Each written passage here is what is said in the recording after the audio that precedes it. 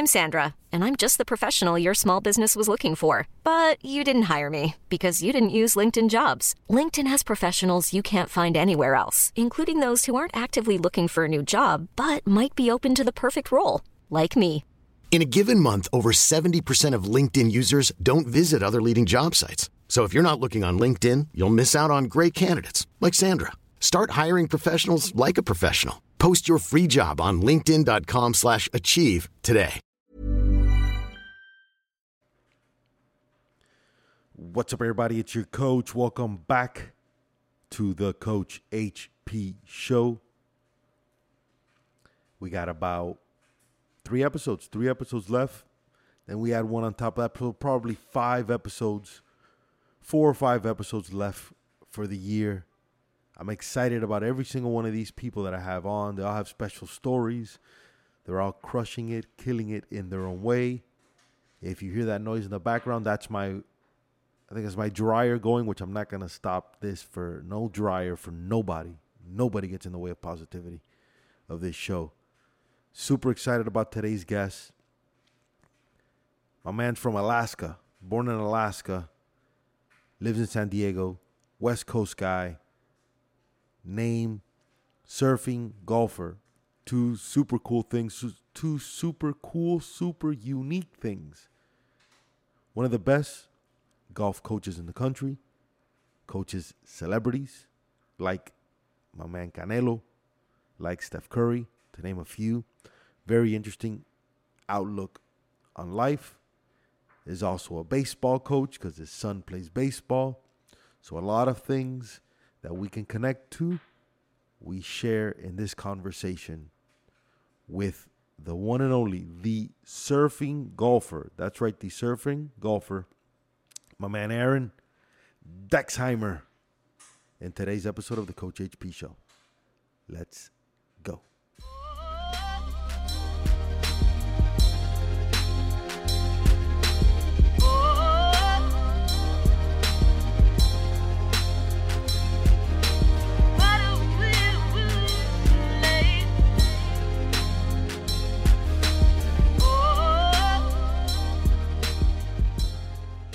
Here we go. 3, 2, 1, boom, and we're on.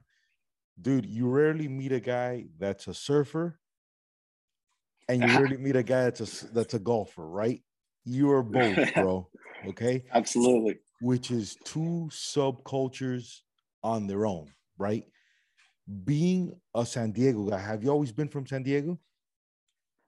So yeah, I lived in San Diego pretty much my whole life. I was actually born in Alaska.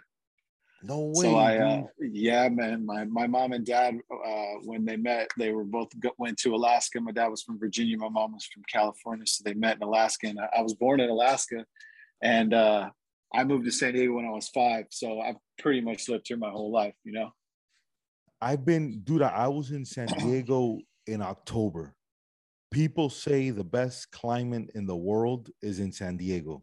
You agree with that or no? All right, let me just tell you this. Today is December 1, right? Yeah. I don't know where most people live, but it was 77 degrees for about, let's call it mid-70s for a good 7 hours straight while I was teaching today. You can look at my face, man. I still got look at who gets a tan line on December 1st.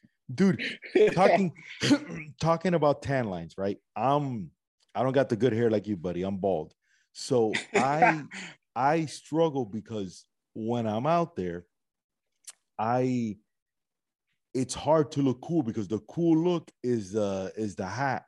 But I think I gotta rock because if I wear glasses, then I get the what's that thing called, bro? The raccoon tan. So I have to wear like some kind of bucket hat kind of thing, whatever, bro. You don't get worried about tan lines at all? So look, man, it's funny because I always, as winter approaches and I forget that it's 50 degrees in the morning when I show up, by 10:30 it's 75 degrees, and usually in the summertime I rock the big straw hat. You know, I rock the gardener style hat that you see, and I'll wear that, sunglasses, and I always wear my sun sleeves. I mean, always. Shout out to my boy Sammy Yee at Story Golf Sleeves, man. They're the best. And I've started wearing these sun sleeves that I mean, if you look at my arm, that's not really tan for being in the sun every Right. single day. So I started wearing these sun sleeves, and as I have, grown smarter in my older age, that it's like, man, you got to protect yourself, because the sun is, you're not stronger than the sun. That'll mess your skin up. It's brutal, dude. It's brutal, man. So I'm here in Miami, right? You guys over there, what you don't have that's amazing is you have no humidity. So that's like special, right? Not like in Miami, I'll tell you that, man. I mean, don't get it wrong. In the summertime, I'd say we get days where it's 90, and for you, you're gonna laugh, but I say like 75, 80% humidity, which is probably a nice day for you guys. Right. But right. it gets humid in the summer. But like right now, no. Right now, it's the best. So growing up in San Diego, bro, were you a golfer growing up? What did you do when you were young? What did you play? So I was all sports but golf. I grew up baseball, football, basketball, played all the sports up until my 10th grade year of high school. I actually picked up golf. My father was a commercial salmon fisherman in the summertime in Alaska. And so I didn't live with my dad. I lived with my mom. So in the summer, I would go with my pops when I was started about 9, 10 years old. I go be up there in Alaska for 2 months and commercial salmon fish with him. And I mean, I learned so much in my life through all that of like, well, hard work and, staying up late and doing your thing. But one day when I was about 14, I was 13, about to turn 14 in the summertime. And my dad said, hey, let's go to the golf course. And I used to always just, I don't want to go. And one day I was like, let me go. And so I went with him, and it was like my whole goal was to hit it over the back net at this golf course where I learned to play golf in Soldotna, Alaska, called Birchridge. It was 250 yards, and I remember it. I mean, you got to remember this is 1994. You guys, Wow. I might be aging myself. So I'm like, I'm going to hit it over that back net. And this isn't when we had big drivers and balls that go far, but I sat there for like 2 hours, and I finally got one. And then the next day I said to my dad, hey, can we go back again? Can we go back again? And then we went a couple of days, and I was like, let me try this. Let me try to go play on the golf course. And in Alaska, you're in the trees, you're losing balls. And I just got hooked, man. I told my pops every time we weren't fishing, I was like, let's go to the golf course. And I finally told him, I was like, hey, my birthday is at the end of the summer before I go home to San Diego. I was like, do you think for my 14th birthday, you can buy me a set of golf clubs? And he's like, yeah, of course. What if you wanted golf clubs? And I was like, right on. So I got these clubs, and I went back to San Diego. And I would play golf, go to the golf course every single day, but this is during football. So I'm freshman year playing football at Patrick Henry, where I grew up, and I'm playing JV football. And I would go from football practice on 2 days to the golf course and practice in the middle, and go back to 2-day football and then go back to the golf course. No way. And that's how I fell in love with, but I still played my freshman year of sports. And played all my sports. And sorry, that was my sophomore season that I said that about the golf thing. And then I just said, you know what, man? I was like, I don't need to play football anymore. I just want to play golf. And all my friends are like, are you crazy, man? Like, you could play football, you could do baseball. And I was like, nah, I just want to play golf. And I stopped, and I was like, my whole goal was, I'm going to make golf scholarship in 2 years. Now, I'm proud of what I did, because I got a golf scholarship to go to Division I school. But that's all I did. I went to University of Nevada in Reno for 2 years, and then I went to Cal Poly San Luis Obispo for 2 years. So I would practice, and as you know, that getting to a Division I school, you get recruited from 7th, 8th grade. Right. I mean, I just started playing golf in 10th grade, and I told my basketball coach, who was the golf coach at the time, I said, hey, can I try out for the golf team? And he's like, how long have you played golf? And I said, like 6 months. I said, but I promise you, I can break 40.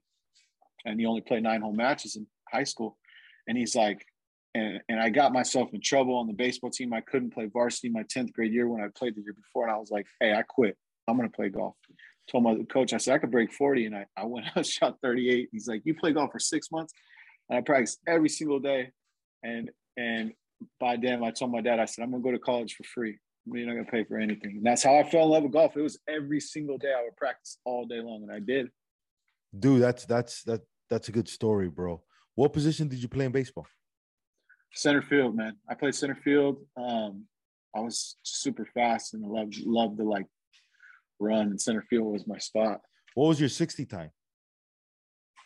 So I didn't have a 60 time, but I ran a 4.26. I mean, a 4.26, a 4.46 40 in my 11th grade year of high school.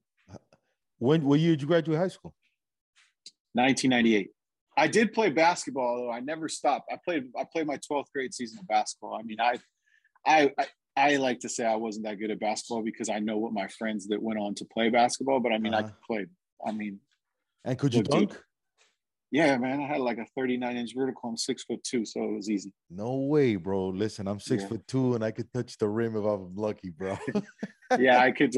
And it was funny for me because, like, when I was in high school, man, we had good sports in my school because where I went to school in San Diego, we became one of the schools where they would bus in the kids from inner city. So we had every ethnic background at our school. Nice. Black, white, Mexican, Asian. And you can only imagine that they would bring 11 buses a day to our school. So we had all the ballers, basketball, football, baseball. It was so fun, man. It was a blast to play sports with these guys. And like I always say, I wasn't that good, but because some of my friends on the team would play college basketball and stuff. But I loved playing basketball. It was super fun. And for me, it was like basketball can be played in a way where you don't need to score baskets to help your team. And I always loved to hustle and run and get rebounds. And that was my thing. Like, I'm going to get rebounds. I'm going to throw it to you guys and I'm going to be on the break every time. So if you see me, throw it. Dude, that is so funny, man. I started to work with, Carlos Boozer's son. Remember Carlos Boozer?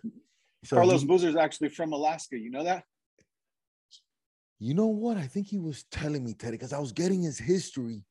And it was so interesting, bro. He has a son who's a sophomore, and then he has, I think, 2 twins that are freshmen, different schools.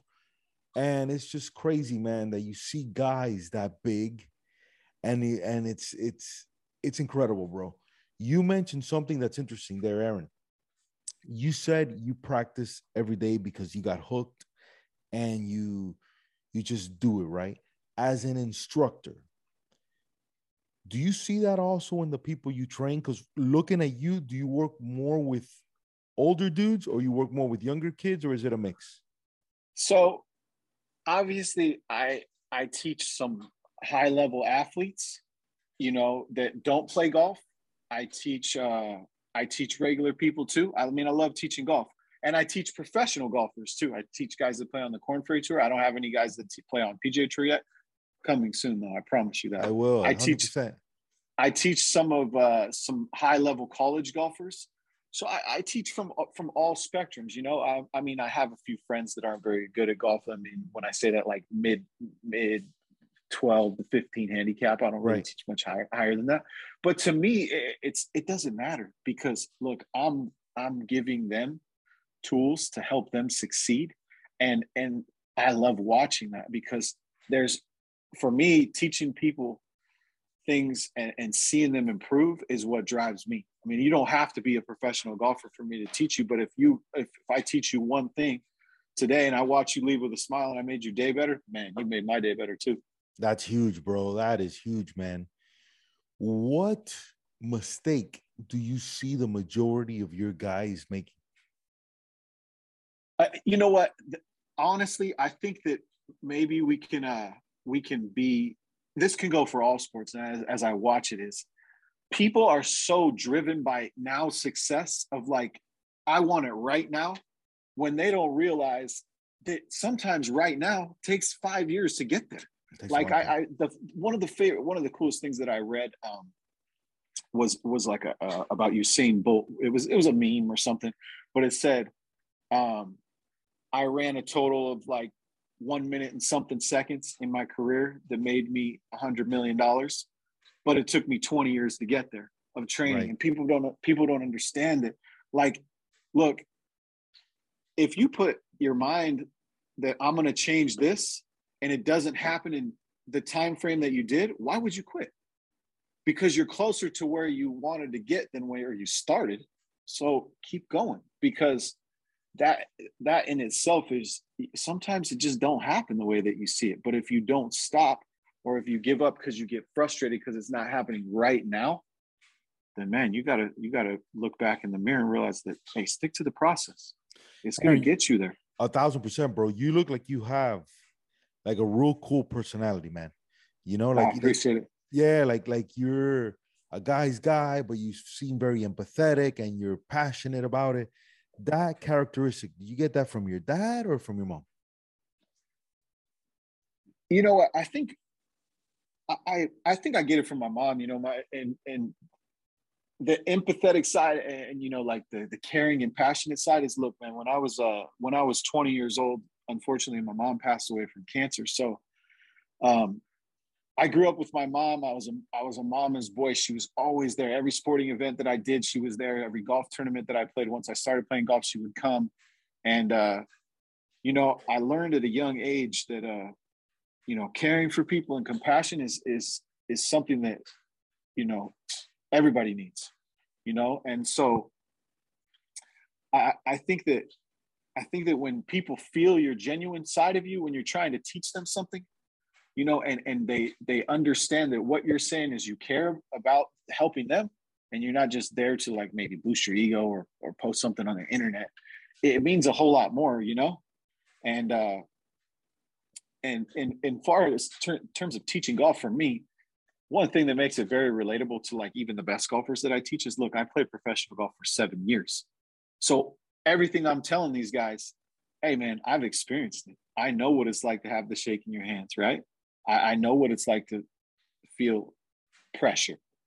So it makes it for me easy to give them understanding of what they're feeling and how to deal with it. Dude, that is crazy, man. To lose somebody at 20 is, and it seems now, I don't know how you took it during the time, but it seems like you've been able to deal with that pretty well, like see a positive out of that.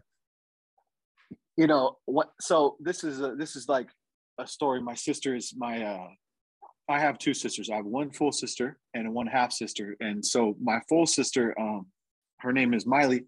She was going to college at Cal Poly at the time. And this will explain to you how I got to Cal Poly. I was going to school at University of Nevada, Reno, and it was a different culture than where I grew up in San Diego, you know? And I had a few choices on where I wanted to go, went on a couple of recruiting trips, and then decided to go to Reno. But instead of going on my recruiting trip to Reno, I don't want to make the story too long. You're going to laugh about this though. At the time when I was in high school, I worked at the San Diego Padres game. Well, in 1998, the Padres played the Yankees in the World Series, and my recruiting trip was supposed to be during Game 3. They got swept, bro. They got. Hey, but don't look. Let's not talk about that. We're talking about the story. So I called up the golf coach in Nevada, and if he watches this podcast, I hope he laughs 20 years later. And I said, hey, I can't make it to my recruiting trip. I had a family emergency because I worked at the stadium and I was making good money, and I'm a huge sports fan. So I go to the World Series, and I just tell my dad, damn, the coach at Reno is nice. I want to go there. So my pops and me, when we drive up there, we don't even take a trip to Reno. I'd never been there in my life. And I drive all the way to Reno, and we get there in August. We drove through the middle of the night, and I look out the window, and I'm like, oh my gosh, what did I get myself into? What did I get myself into, huh? I live on the beach in San Diego. I surf every day. So I'm at Reno, and here's where it happens is my mom gets really sick with cancer, and my dad calls me up and goes, hey, you need to go home. Your mom's not doing so well. And I was like, what do you mean? He goes, go home and see your mother. After I knew this is only 2 months, 3 months after I found out she had cancer. So I go home, my mom's like a different person that I saw 3 months ago. I'm like, holy shoot. So I go back to Reno, and this is like 2 weeks later, my dad calls me and goes, hey, your sister's like doing really bad in school. Like, my sister is an AP student in high school and doing amazing, like never got anything less than an A. Uh-huh. And she almost fails out of her first year at Cal Poly. And then my dad says, hey, you need to go back home now. No finals. Go see your mom. And you might be the last time you see her. I'm like, oh my goodness. So I go home. I see my mom. She's like about to pass away. I said, my mom tells me, hey, you go back to school right now and take your finals. I don't want you here one more day. So I go back to Reno and take my finals, and I walk into my coach's office without telling anyone. And I said, hey, I need to transfer. And he's like, at the time, I think we're like in the top 20, maybe top 30. We're a good school, playing in good tournaments. And he says, tell me where you want to go. And I said, I want to go to Cal Poly, San Luis Obispo. They'd started a golf team the year before. They were the worst team in Division I. And he says, why do you want to go to Cal Poly? And I go, look, man, I I don't want to get too in detail, but my sister's about to fail out of school and my mom is about to die. And that's all I said to him. I said, my mom maybe has another month to live. I said, can you please sign my release form and let me go to this other school? And I mean, my coach was tough and strong, and he just looked at me like almost tear in his eye, pulled his pen out, signed it. So that was the best thing I ever seen anybody do. I said, I need to go be at school with my sister. And my sister, after that, me and my sister were there, and she just did amazing in school. She got like straight A's the next 4 years. And it was one of the hardest things I ever had to deal with in my life, losing your mom when you're young, because you can't really process it and realize what life is about when you're 20 years old. I mean, at any time when people die, it's hard. But when you're young and you're growing up and you're trying to figure out your way in the world, and then the only person that you pretty much grew up with, my pops, was in the summertime. Yeah, but my mom, right. And then, but I got to be with my sister. So we were there together for the next 2.5 years at school together every single day. So when I would cry, I'd call her, and when she would cry, she'd call me. And it's not like we were far, so we were together. We'd hang out all the time. Oh, that's cool. And man, that impacted my life, like in a way that, like, if you follow me on social media, or you see or you know anything about me, and look at my hat, I still rock pink. I rock a pink wristband every single day of my life. And it's just to remember my mom, man, and to remember people that are affected by it, because that stuff, it hurts, man. It hurts everybody. And it's just my way of kind of bringing my mom along with me and everything in my life. I mean, I'm 41 years old now, so that was more than half my life ago. But it's like, hey, it's all right, man. We're not going to let this one get us down. It's going to be good thoughts and stuff like that. That is awesome, man. See how people don't understand that it's a mental. People always tell me, I think I was born with like a weird positivity gene. Like I always see the positive and everything, but I also practice that. Like I train myself to be positive a lot of times, you know? And I think what you talked about there is you decided to make a choice. You know, you knew it sucked. What you were going through sucked. I don't know anything about Reno. I lived in Las Vegas for 4 years. I don't know the Reno scene or whatever, but to make a choice to go to some other school after you were doing good and stuff, man, that's crazy, dude. Do you ever miss being a golfer, like a player golfer? I enjoy the competition side of it. I enjoy teeing it up, trying to make a score. I actually played I played one golf tournament this year, a little pro-am up in Alaska. The first tournament I ever played in as a pro. I haven't missed it one time since I turned pro when I was 23 years old. Yeah. No matter what I'm doing, I always fly back to Alaska and play in this golf tournament, no matter what. Not this summer, but the summer before, I was in Alaska for a 3-day tournament for 4 days. I always support Alaska golf. I mean, I try my best. I know that my life has led me in a different direction of where it used to be, because I used to spend my summers in Alaska commercial salmon fishing. Right. So even no matter what, I get on an airplane and I fly up there and I play in that tournament. So I played in that tournament this summer. But to me, man, when people ask me this, like, hey, so for instance, I shot 64 in the first round of this tournament this year. Then the next day I took everything under I could do to shoot even par. Now, wow. Most people think, and my friends are all saying, dude, you shoot 64, like you could still play. Now, to me, this is my mindset on playing a professional sport. Look, when you wake up every morning and you look in the mirror, if you're not doing everything you possibly can do to be the best that you could possibly be, you're cheating yourself and you're cheating the sport. Right. So you shouldn't do it. So for me, I enjoy practicing. I enjoy playing golf, but I know in my mind that switch of, you know, are you going to do as much as you can today to be the best golfer is not there anymore. That switch for me is, what are you going to do to be the best golf coach to help the person standing in front of you? And I'm fortunate enough to still be around it. I mean, I had 2 guys make it to the finals and they're on the Korn Ferry Tour now. So it's great for me to be with these guys that are high level golfers, because I'm still with them. The only bad part is now I get more nervous because I don't control the outcome. Right. I just control what I teach them. And I always say to them, hey man, I don't hit the good shots and I don't hit the bad shots. Right. So I can't take claim for either. So you can't blame me for the bad ones. because I'm not taking claim for the good ones, right? Because and they agree with it. But I love I just love like reading books about Kobe Bryant and what he talked about. Like, hey, the dream end goal of your is not really what you think it is until you finish. Because I love what he said about when he retired. Like, hey, my goal, yeah, maybe was to put my jersey in the rafters, but as I went through it, now the dream is the process of working hard and getting better every day, you know. And when people lose that, you know, that mindset of it, then it's time to walk away from it. And for me, that was my time, you know. That's awesome, man. What do you think, Aaron, makes you such a good golf coach, man?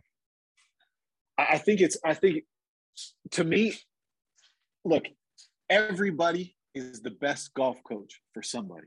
Like, no matter what, it don't matter if you're on the top of the list that says you're the best golf coach or not. But for me, it's being able to communicate with people, to be understanding. You know, I could say one thing to you and you not understand it, but if that one thing I'm trying to get to you is what I want to get to you, then I got to figure out a different way to say it. Right. And there's 20 different ways to say something. And it's just understanding the person that's standing in front of you. Like, if I'm teaching a baseball player and I'm trying to teach him a golf move, and now all of a sudden I throw a baseball move at him, or if I'm teaching a boxer, I'd say a boxing move so that they can understand it. Now all of a sudden, boom, their light bulbs go off, you know. And I like, you know, trying to see, like, if someone's not getting it, all right, how do I say what I'm trying to say in a different way to make them get it? Like, to break your head, huh? Yeah, man, it's fun. And also like to one of the other things is you got to know cause and effect. And, you know, my favorite part about coaching is telling something to someone about what they need to work on, and then not even telling them how we're going to fix it, but start talking about something else. And then you show them a video and you go, look, I already fixed it. And I'm like, how the hell did you do that? I go, because you just got to know what's going to happen next. Right. If you fix this, what's going to happen? Right. And then sometimes trying to fix what you're telling them, they can't do it. So then go through the process of what happens before that, make a little adjustment and fix it. That to me is. Bro, that's awesome, man. What's the youngest age you work with? You know, I got a couple kids that are like 6. Not anymore. I try to stay like around 9 to 10. 9 to 10? Yeah, because it's real. I like to teach kids. Don't get me wrong. I teach my son when he was, I don't really teach him. I just tee it up for him, tell him swing hard, keep your balance. But I like to teach them maybe right around 8 and 9, you know, because I feel like their bodies are so limber when they're little. And it's hard to keep little kids' attention for a while, you know? Tell me about it. Yeah, it's keeping those little kids' attention, but the joy on their face, man. I remember taking my son. He doesn't golf very much. I wish he'd golf more. And I remember taking him and just teeing him up for him. Hey, just swing as hard as you can, but make sure you don't fall over. Keep your balance. And you just rip him, try to hit him as far as you could, 50, 60, 70 yards, you know? Wow. Does he play any sports, your son? Yeah, my son plays baseball. What? He plays baseball. He's been asking me to put him on a football team. He loves football. He'll go to the beach and throw footballs all day long. He used to race BMX bikes. He loves all sports. He's 10. He plays on the travel baseball team here in San Diego. What size bat does he use? 28. What bat is he using now? He plays on a wood bat league. He plays on a wood bat league already? Yeah, dude. He plays with 11-year-olds. He plays 11U. Bro, so here's a little. I don't know if you know any of my history, man, but I'm the biggest failure in the history of Miami baseball by far, right? Okay. And I'm from Cuba. All right.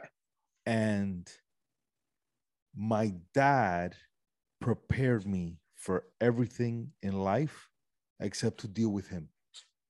So my dad, in essence, is like, let's say, Earl Woods, but on steroids.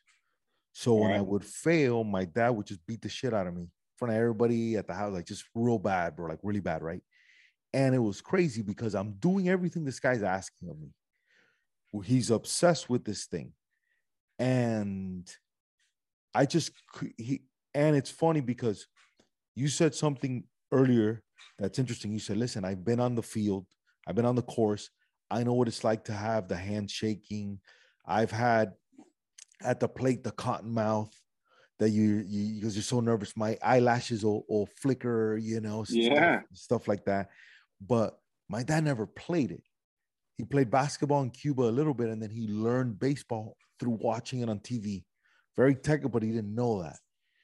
But what that did was, ironically, I built this positivity mindset. And I always knew that once I could ever get away from him, that I would completely change my whole life. I view, and I don't know if you view sports the same way. For me, sports is a relationship play. It's always been that. Like the relationships you build through the sports. And if you ask anybody what they miss of the sports, is fucking around with the guys in the dugout, in the clubhouse, that kind of stuff. And though I failed my career for a million reasons, when I got to high school, let's say instead of golfing or instead of hitting, like let's say like Christian Yelich now, before he won the MVP, I'm a tall guy, I'm 6'2", but I was more of a contact guy and hit the ball the other way. I would try to hit like Bryce Harper, try to hit bombs and home run, or be like Fernando Tatis, be that guy, when that doesn't go with my personality at all. And that destroyed my whole career, right? So, but what that enabled me to do was I'm able to relate to people in a way that most people don't, because I'm super empathetic to the journey that people are on, and I lower their expectations in my brain. So anything they do is a positive, right? Do you coach your 11-year-old son, or somebody else coaches him? In which sport? Baseball. Baseball. I do. Well, so on the travel ball team, I don't. On his little league team that we just played, yeah, I coach him. You coach him? How's that experience? It's obviously, if you understand, anything about being a parent, it's different to coach your kids. So like we go to the golf course and just teaching golf to him, like I'll let him do whatever the hell he wants to do at the golf course until he gets to the point where he's like, screw it, I want to go home because I suck. That's when you stop it. Okay, you think so? All right, now let me give me 5 minutes, okay, bro? Let me teach you something for 5 minutes. And then next thing you know, his screw it driver that's going 100 yards, now he's hitting it 180 yards straight, and he's like, and then he looks at you like, hey, teach me more. I go, these people don't come to me for no reason, bro. And I don't teach the best athletes for no reason. And then he gets it. So baseball is kind of was the same way. And he had a manager of his team who picked the team, and then I coached with the manager, and we became good friends. And he kind of knew who I was already. And I just coaching my son along, helping all the other kids. And the coach is like, all right, you know a lot. Yeah, I know a lot. Played all sports my whole life. Like, I'm good. So my son doesn't want to listen to me. First practice, second practice. All right, it's okay that you're the best kid on the team. I'm just going to let you slide until the other. Hold on. Okay, what are you telling him though that he's not listening? Is it go hit the ball the other way, or what are we looking at here? If it's stance or fielding position or this or that, like he's the one that just thinks because he's the best kid on the team and my dad's telling me what to do, I'm just going to screw around until you make 2 or 3 errors in the field, or you don't hit it like you should, or you strike out. And then his other coach walks up to him and goes, hey, your father has not said one thing to you this year that is wrong. You listen to your dad, right? And so it's still kind of a 50-50 battle when I try to coach him, because, I think it's until your kids or you as the kid to your father, like, understands, and you get that connection of like, hey, he really knows what he's saying. Right. And, we go through things in our life that we look back and go, damn, my dad was right. Of course. My dad was wrong. But until your kids you guys on that same level, it's like, it's a little bit harder, but I enjoy it because, hey, if he's going to yell at me, I would rather coach him the right way and him yell at me than watch someone coach my own kid that doesn't really coach him correctly. Absolutely. And they fail. What Because at least position I does he know play? that. So he plays shortstop, second base. He pitches in Little League. On his travel ball team, though, he plays center field because he's the fastest kid on the team and he catches really well and he's just got that innate sense in how to run in the outfield. Look for Little League, he's a good player. When there's 4 good kids or 5 good kids on the team, he's good to play infield because you want to play infield on the best players. But when you get a squad of 9 and everybody's on the same level, I don't think he's as good as an infielder as some of the other kids, but his outfielding skills, because he's fast and he can judge the ball and he throws good. So it's cool to see him in the outfield. Listen, he has most enjoyment out there. I'm huge fan of grabbing kids and putting them in the outfield. I think that's amazing because you learn. You got to always come to the infield, and he has a natural jump, and the dude's probably gonna be like 6'4" or something. So and he's fast, bro. So I love that. Do you work with him on bunting at all or no? We practice bunting, yeah. We go to the cages and does he bunt for a hit? Well, he has it because he's been playing Little League. Like he played 1 year of travel and then stopped during COVID and then went back to Little League. So he didn't start playing until he was 8. He hits so well, I can't really tell him to bunt in Little League. I could tell him but when we go to the cage, the first 15 to 20 pitches that come out, you better bunt. Do you throw at him at all or no? Yeah, so we go down to the park here because we live right on Mission Bay in San Diego. I got balls and we throw. But look, let me show you something. Let me see how I switch this camera around. How do I fit the angle? Look, where we live, we got the hitting net right here in the middle. Wow, you put it in the house, bro, in the crib. Yeah. So we live right on the bay, and I live in a condo, and so we just set it up right here behind me. The net comes right here, and he hits them off and he told me the other day, he's like, "Hey, I want to be a better hitter." And I was like, "All right, fine. Let's go get a batting lesson at the batting cages." My friends run the batting cages. So one of my buddies gave him a hitting lesson, and he told him, he said, "Hey, when you change something, you feel uncomfortable." And I was like, "Kai, if you did this every single day for a week, you wouldn't feel uncomfortable." My son's name's Kai, and his baseball coach said, "Hey, Kai, 700 balls, you're good to go. You won't feel as uncomfortable." This dude came home, pulled out the net, hit 150 last night. He's already hit 100 today. He said, "I'm going to hit 700 by next Tuesday." Buddy, you guys got the special passion, bro, determination. I love it, man. And I when he did that, when he came home and he pulled out the net and he said, "Dad, will you tee him up for me on the tee and sit right here on the chair?" I said, "Absolutely, bro." Dude, I said, I can't tell every single one of the people that I work with, especially like the professional golfers, because I teach like 6 of them. I always tell them, "You're not going to outwork me." I go, "If you want to stand on this driving range from sun up to sundown into the middle of the darkness, I'm going to stand you. You won't outwork me." So if my son asks me, "Hey, Dad, will you sit here and tee him up?" And I better say yes. Is he your only one? Yeah, he's my only son. No daughter, just a boy? Just a boy. Yeah. Dude, that is crazy. Aaron, I'm 1 year older than you. When's your birthday? August 4th. January 7th, dude. Class of 97, bro. Yeah, you got me by a year. It's so funny. Everybody wants celebrity clients, right? How did you get your first celebrity? How did that happen? How do you find working with them? Talk to me about that. So people ask me this question, or I would almost say it like this. Like people start to, when they know that you work with celebrities or they know that you know the famous people, that's all they want to ask. Because most people, when you see people on TV, they think of them more than what they are. Like, for instance, you see Canelo, you think, "Oh my God, it's Canelo," or Steph Curry, or, like I teach the coach of the Dodgers, Dave Roberts, or like, whoever it is, man. That's not the point. And they kind of just freeze a little. And for me, it's like, one thing you have to realize is that they're exactly like you. They're just very, very, very fucking good at what they do. That's something, yeah. Right? But they're exactly like you. Look, they got the same struggles in life as you. they got the same, a lot of the same things that you think about, they think about. And people seem to, for some reason, man, they want to relate people who make money with everything's good, when that could be the farthest from the truth. Because just because they make a lot of money or they're good at a sport, that doesn't mean that we don't all think the same way. So for me, I treat them all the same. You know, how I met Canelo was, he's a member at Del Mar Country Club where I teach at.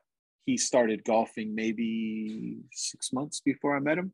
He had a golf coach prior to me, a guy that I actually knew.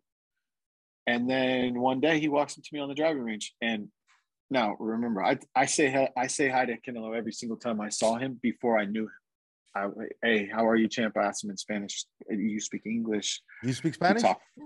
Not enough, but I can. Dímelo, campeón. You're like, dímelo, campeón.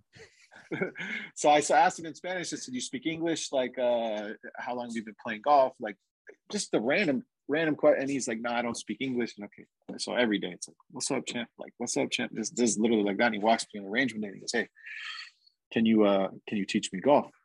And I was like, "Of course I can." That's what I said. "Yeah, of course. When do you want to start?" And he goes, "You tell me." And I was like, "I will start tomorrow. So we'll go 2 hours. Meet me at this time." So all night I'm like, how the hell am I going to talk to this dude? He doesn't speak English, man. All right. So I'm going home. I'm like, all right, I got this. I'm like trying to figure it out. I get to the golf course and I say, "Hey, champ, don't worry. I'm going to speak slowly so you can understand. I'll speak the Spanish words." And he literally goes, "Don't worry, man. I speak English."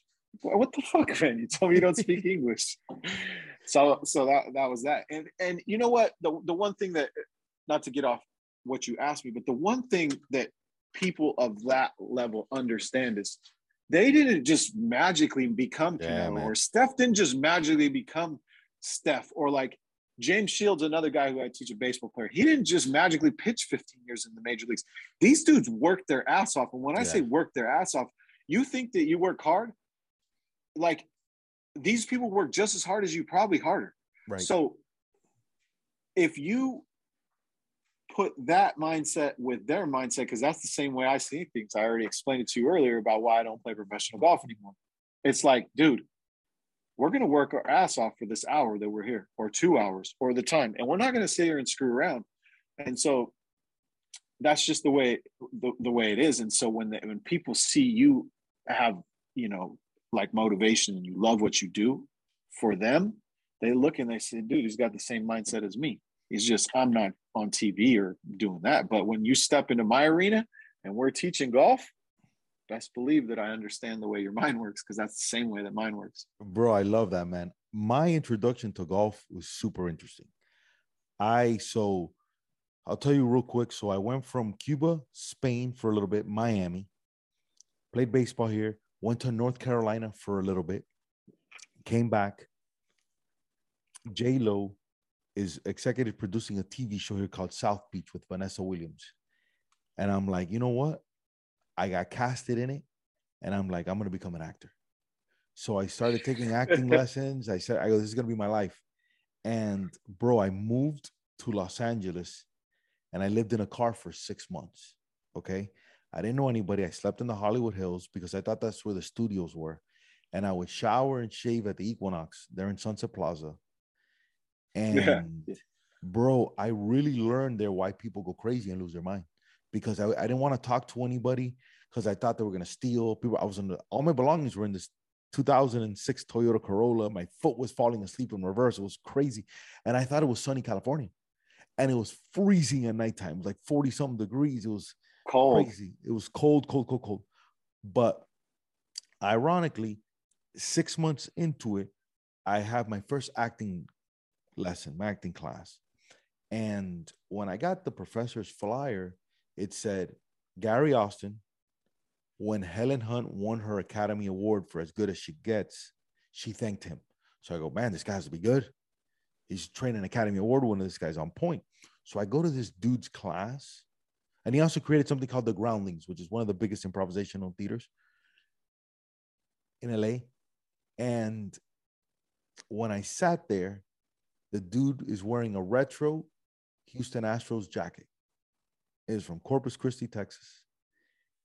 And he does a baseball analogy. And I'm like, bro, I'm in. And I started learning and learning and learning. But at the same time, I became a celebrity baseball coach in Beverly Hills. So I started working with celebrities' kids and more on the mindset side, a lot of the stuff, and then more on the parent side to get them to come. And I had some of the most famous people in the world to sit in a cage and watch their kid hit because I I care so much of the fact that you're willing to have a fucking hit down screen in the middle of your living room, right? With balls that probably smell because they hit and the net, but that you care so much about your son to actually sit there and get uncomfortable and do that. To me, that's huge. And on top of that, the fact that you're a positive dude with him and not a hater, because the hardest thing to do, and what I tell people is, it's very easy for a guy like you that has a lot of achievements and a great personality that you don't lose much, right? But your son is the one guy that'll get to you for him because he's the guy. He's your guy and whatever, right? But the fact that you're able to kind of maneuver him and get him to where you want to without going through that brutal battle or discussion or, oh, you know what, you don't know what you're, dude, I think you deserve a lot of credit for that, man, because that's not easy. Look, don't get it twisted, man. There's definitely times where I'm like, hey, what the are you thinking right now, bro? Like, don't you realize I know? Yeah. But hey, I always like to like, I see it drives me insane when I go to the baseball games or I go to baseball practice or I go to the golf course and I see parents just push their kids so hard. Like crazy. Hey, look, you need to push your kids. Your kids need a fucking kick in the ass if they need a kick in the ass. Don't get it twisted. But to sit there and belittle them, say you suck. I seen it the other day. I went to the baseball practice last week. There's a dad there with a cage, with an L cage, throwing pitches to his son, telling him, hey, do this with your hands, do this with your feet, do that. And I'm thinking, like, for one, you're not even teaching him correctly.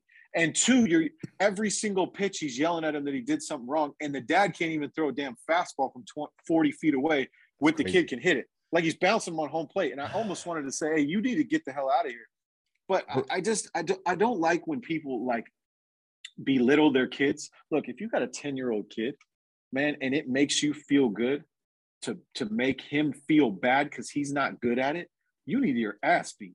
Yeah, you need therapy, bro. You need therapy. Hey, and guys the problem is that the majority of the people involved, and I'm gonna tell you how I got into the golf world, but the majority of the people that are involved around baseball, dude, know absolutely nothing. And also some of the ones that are the worst are some of the ones that were the best baseball players, but they don't know how to deal with kids that don't have the same talent level that they had. You know what I mean? It's just crazy, dude. It's real crazy. I did that. I moved to Vegas, and my first time ever playing golf, Michael Jordan used to have this tournament in Las Vegas. Shadow Creek. At Shadow Creek, bro, the Jordan Classic, dude. And I from there, I failed miserably as an actor. So I moved to Las Vegas, man. And I started off as a promoter at a club called Hyatt in the Bellagio. And I lived at the Aria Hotel. And dude, in a year, I moved all the way to becoming vice president of customer development for the company. And I had everybody. The CEO and president of MGM Resorts, who I used to work with his son on the side in baseball, pulls me out of the nightclub and says, dude, you got to come into the casino side. I see you being president of one of these resorts one of these days. I was like, fuck, man. All right. And I loved it at the club because for some weird reason, I don't drink. I've never done drugs. So the club for me was perfect. It was the most success I've ever seen in my life. I get into this thing. We go to Shadow Creek. My boss, Tyler Shook, is like this with MJ. So my first round was him, Michael, Ken Griffey Jr., Jerry Rice. And I fell in love with golf. I was like, this is the greatest thing in the world at Shadow Creek. So you can imagine, bro. So I do that. I start taking lessons. I joined TPC Summerlin. Good for you. So I'm out there taking lessons at 100 degrees in the Vegas thing. I'm learning, boom, in Summerlin there, boom, boom, boom, boom. And then I come to Miami. At that time, golf was going downwards. It was, people were stopping playing, whatever. I come back to Miami to marry the love of my life, my wife. And while I'm here, I start this whole YouTube thing, Instagram thing, whatever. And I never play golf again, ever, ever, ever. But in my brain, I always play golf. In my head, I'm playing golf. Just like I love the greenery, I love the scenery, I love the culture. I love it in my brain, right? One of my players who I worked with when he was 5 years old is now one of the best golfers in the country, junior golfers in the country. No way. Good for him. The dad reaches out to me because you mentioned this earlier. In baseball, I don't care who the dad is, you still have to be in the coach's batter's box, the dugout, if you're a coach, or the stands. But in golf, unless you're loaded, the dad's the caddy 90% of the time. So the amount of fighting that goes on between dad and kid with the club, the wrong club, it's a disaster. So this guy brought me in so that I could coach him on how to communicate with his son. That led to my boy Zach, who he works with a ton of junior golfers, really, really, really good. He brought me on to do mindset with a lot of kids and their parents. And then I have a guy who he built here, Fisher Island. You heard of Fisher Island here? Yeah. So he's the main builder here, Fisher Island. He brought me in like 6 times a week to work with his kid and stuff like that, bro. So now I'm in the golf world. And to me, it's amazing. But I really like the fact that I could learn from you a lot of stuff, because I don't teach swing. I don't know anything about the swing, right? But all I teach is expectations, the dealing with failure. The 2 things you can control is effort and attitude. And to get kids, I think, and I want to ask you this question, I think a lot of people they don't practice failing, so they never want to get into it. And B, there's no plan, right? Like maybe a lot of times you'll see it in your kids' team and with your golfers. There's no plan. There's no approach. What's the pitcher throwing? Do I have to make an adjustment? 2-strike approach? And in the golf world, you know? So I'm big on a mental plan. One of the things I always say is when you enter a plane, even if it's a private one, first thing they go over always is the emergency procedure, because there's a plan. If this thing goes wrong, people don't listen to it, but there's a plan, right? But we don't talk about things like that. So that's one of the things that I love that you talked about, because I'm big on that, bro. Big. Hey, I tell my thing is like, look, with the people that like, shit, I say this with everybody, but if you, and I hear this a lot from amateur golfers, and I'll share this story and then I'll share how I relate it to professional golfers. They always say, hey, I started out so good for the first 6-7 holes and then I lose it. Okay, what? Okay, now stop, time out. Why'd you lose it? I started thinking so much and so fast, and then all of a sudden it drives here, drives there, and then all of a sudden I got it back with like 4 holes to go. Okay, so what happened with 4 holes to go? I let it go and I just started swinging. Okay, first off, when you're playing well, right, your mind is thinking well, right? Your mind is thinking slowly, clearly. Everything comes 95 mile an hour fastball coming down the middle is looking like 50. But all of a sudden, when your mind's going, thinking about all 6 pitches that might come, now that pitch looks like it's going like 200. And just like a golf shot, when you're thinking clearly, that 20-yard wide fairway looks like 60. But when you're thinking, oh shit, there's water on the left and there's bunker on the right and the wind's blowing this way, now all of a sudden it looks like it's this big. But I always say, hey, as soon as you start to go off, it's all in your mind. You can control all of that. Think slow, play fast. They're like, what do you mean? Okay, think about it.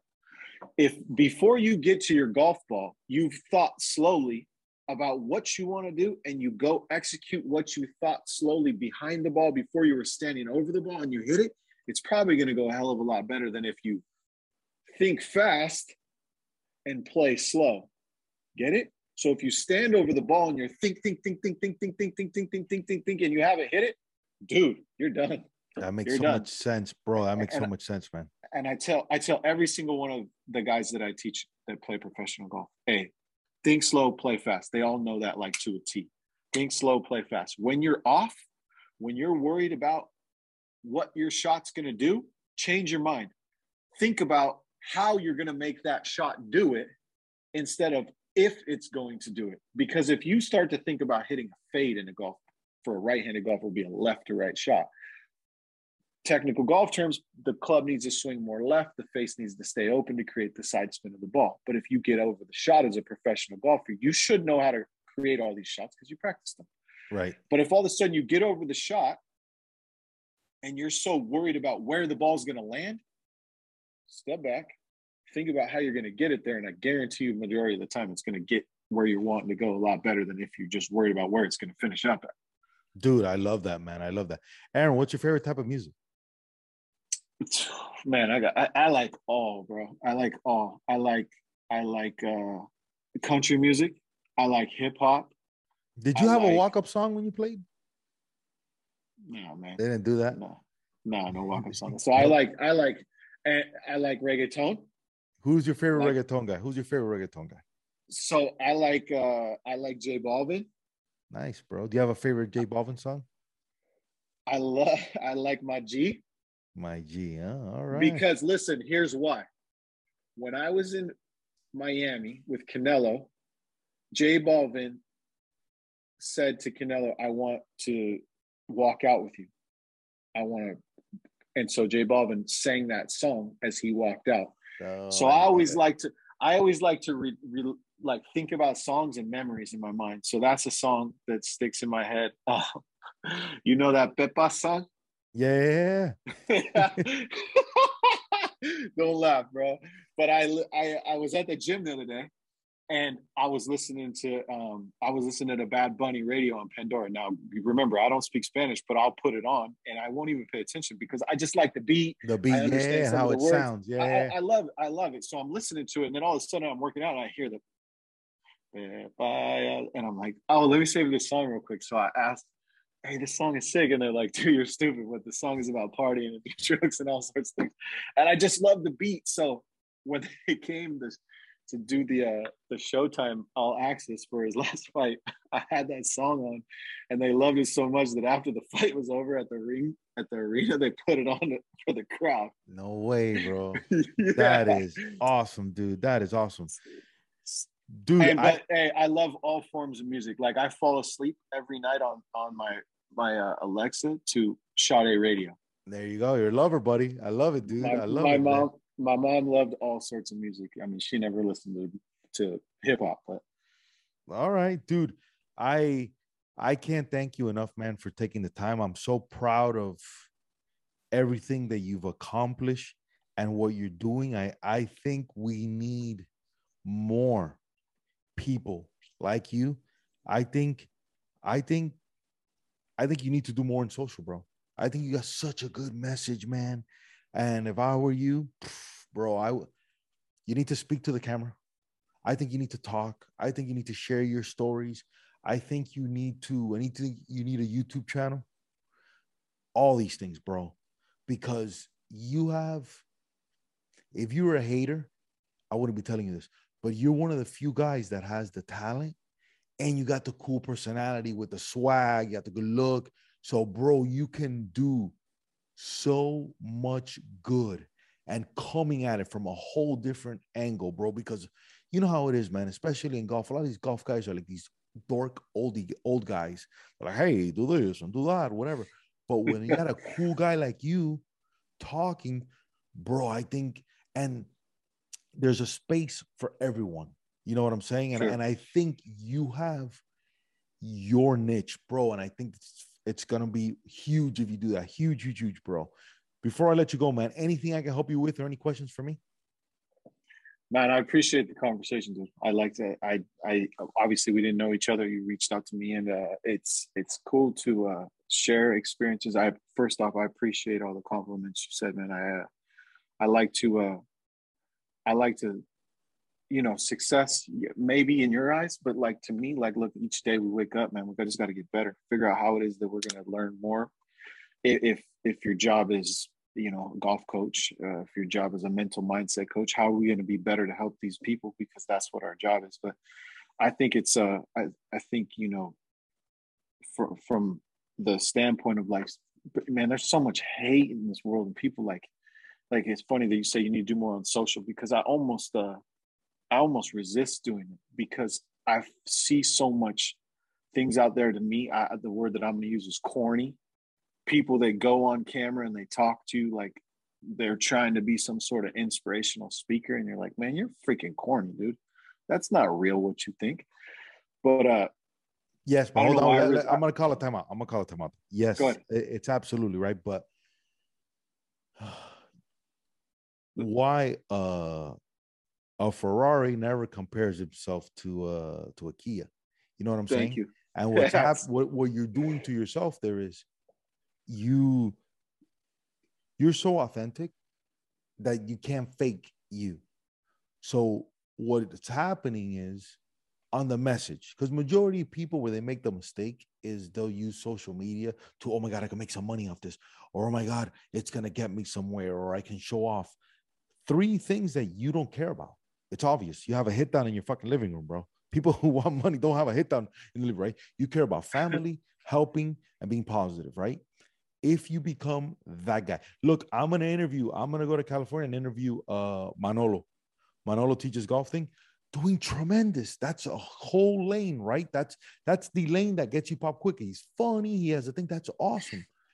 But we need a surfer that golfs, that used to crush it in different sports and has different swag and stuff. And we need your lane. Just like there's a lane that they needed for the most positive guy on the internet that used to get the shit beat out of him, that I used to wet the bed when I was 13 years old because I'm dealing with trauma of my dad beating the shit out of me, that I used to have identity issues, that I used to have hair issues till I lost my hair. Then I got the hair surgery and that didn't work out. And then so many things, right? Which is crazy, but they don't prepare us to talk about being vulnerable, to talk about emotions, to talk about stuff. So I get about 1,000 DMs a week of parents reaching out to me for everything, right? I get parents reaching out to me, Coach, my son just Googled how to commit suicide. What should I do? Coach, my son's a bully. Coach, my son gets bullied. I had a group of parents, this guy, man, reach out to me. Coach, the way you connect with kids, man, my son's a junior. I don't see him anymore. He's with his girlfriend. He's in that. This is crazy, right? How do I talk to him? I go, this is the easiest thing in the world, bro. Hey, bro, can we talk for a second? Listen, man, what's going on, dude? He goes, I even forgot how to talk like a regular guy, because we get so caught up in the, hey, oh, and your son is going to get to a point that he's going to be a good looking dude. He's going to be, I'm telling you, he's going to be 6'4". He's going to have that California thing going, that swag, whatever. If all you do is scold him that, hey, man, look how much I was there for you, that I put a hit down in my living room. He don't understand that. No. Right? So that's the twist. But look at the good that I'm doing. And when I started, there wasn't a Coach HP didn't come to me and go, hey, Hector, you should do a show, because everybody hated on me. I'm vlogging in the streets of Miami. I didn't have no Canelo. I didn't have no Steph Curry. I had nobody. All I had was my failures and everybody hating. I tell you that because you can do some serious damage, bro. And what it's going to do to you too in your soul, it's going to open you up in ways you never thought of. And your reach right now is good. Your reach will become huge, bro. Because once people hear you, all of a sudden, well, we need you to speak to us. And we need you, and then you're a speaker, right? You never thought you're a speaker. So it'll change your whole life, bro. And we're going to talk about that after this. I'm going to talk about this, okay? Where can people find you? Instagram, Surfing Golfer, SurfinGolfer,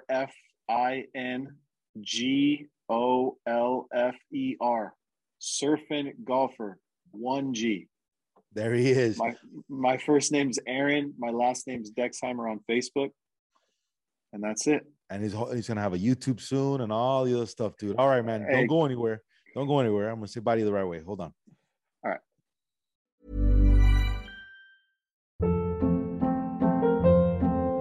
Hold up. What was that? Boring. No flavor. That was as bad as those leftovers you ate all week. Keke Palmer here. And it's time to say hello to something fresh and guilt-free. Hello Fresh. Jazz up dinner with pecan-crusted chicken or garlic butter shrimp scampi. Now that's music to my mouth. Hello Fresh. Let's get this dinner party started. Discover all the delicious possibilities at HelloFresh.com.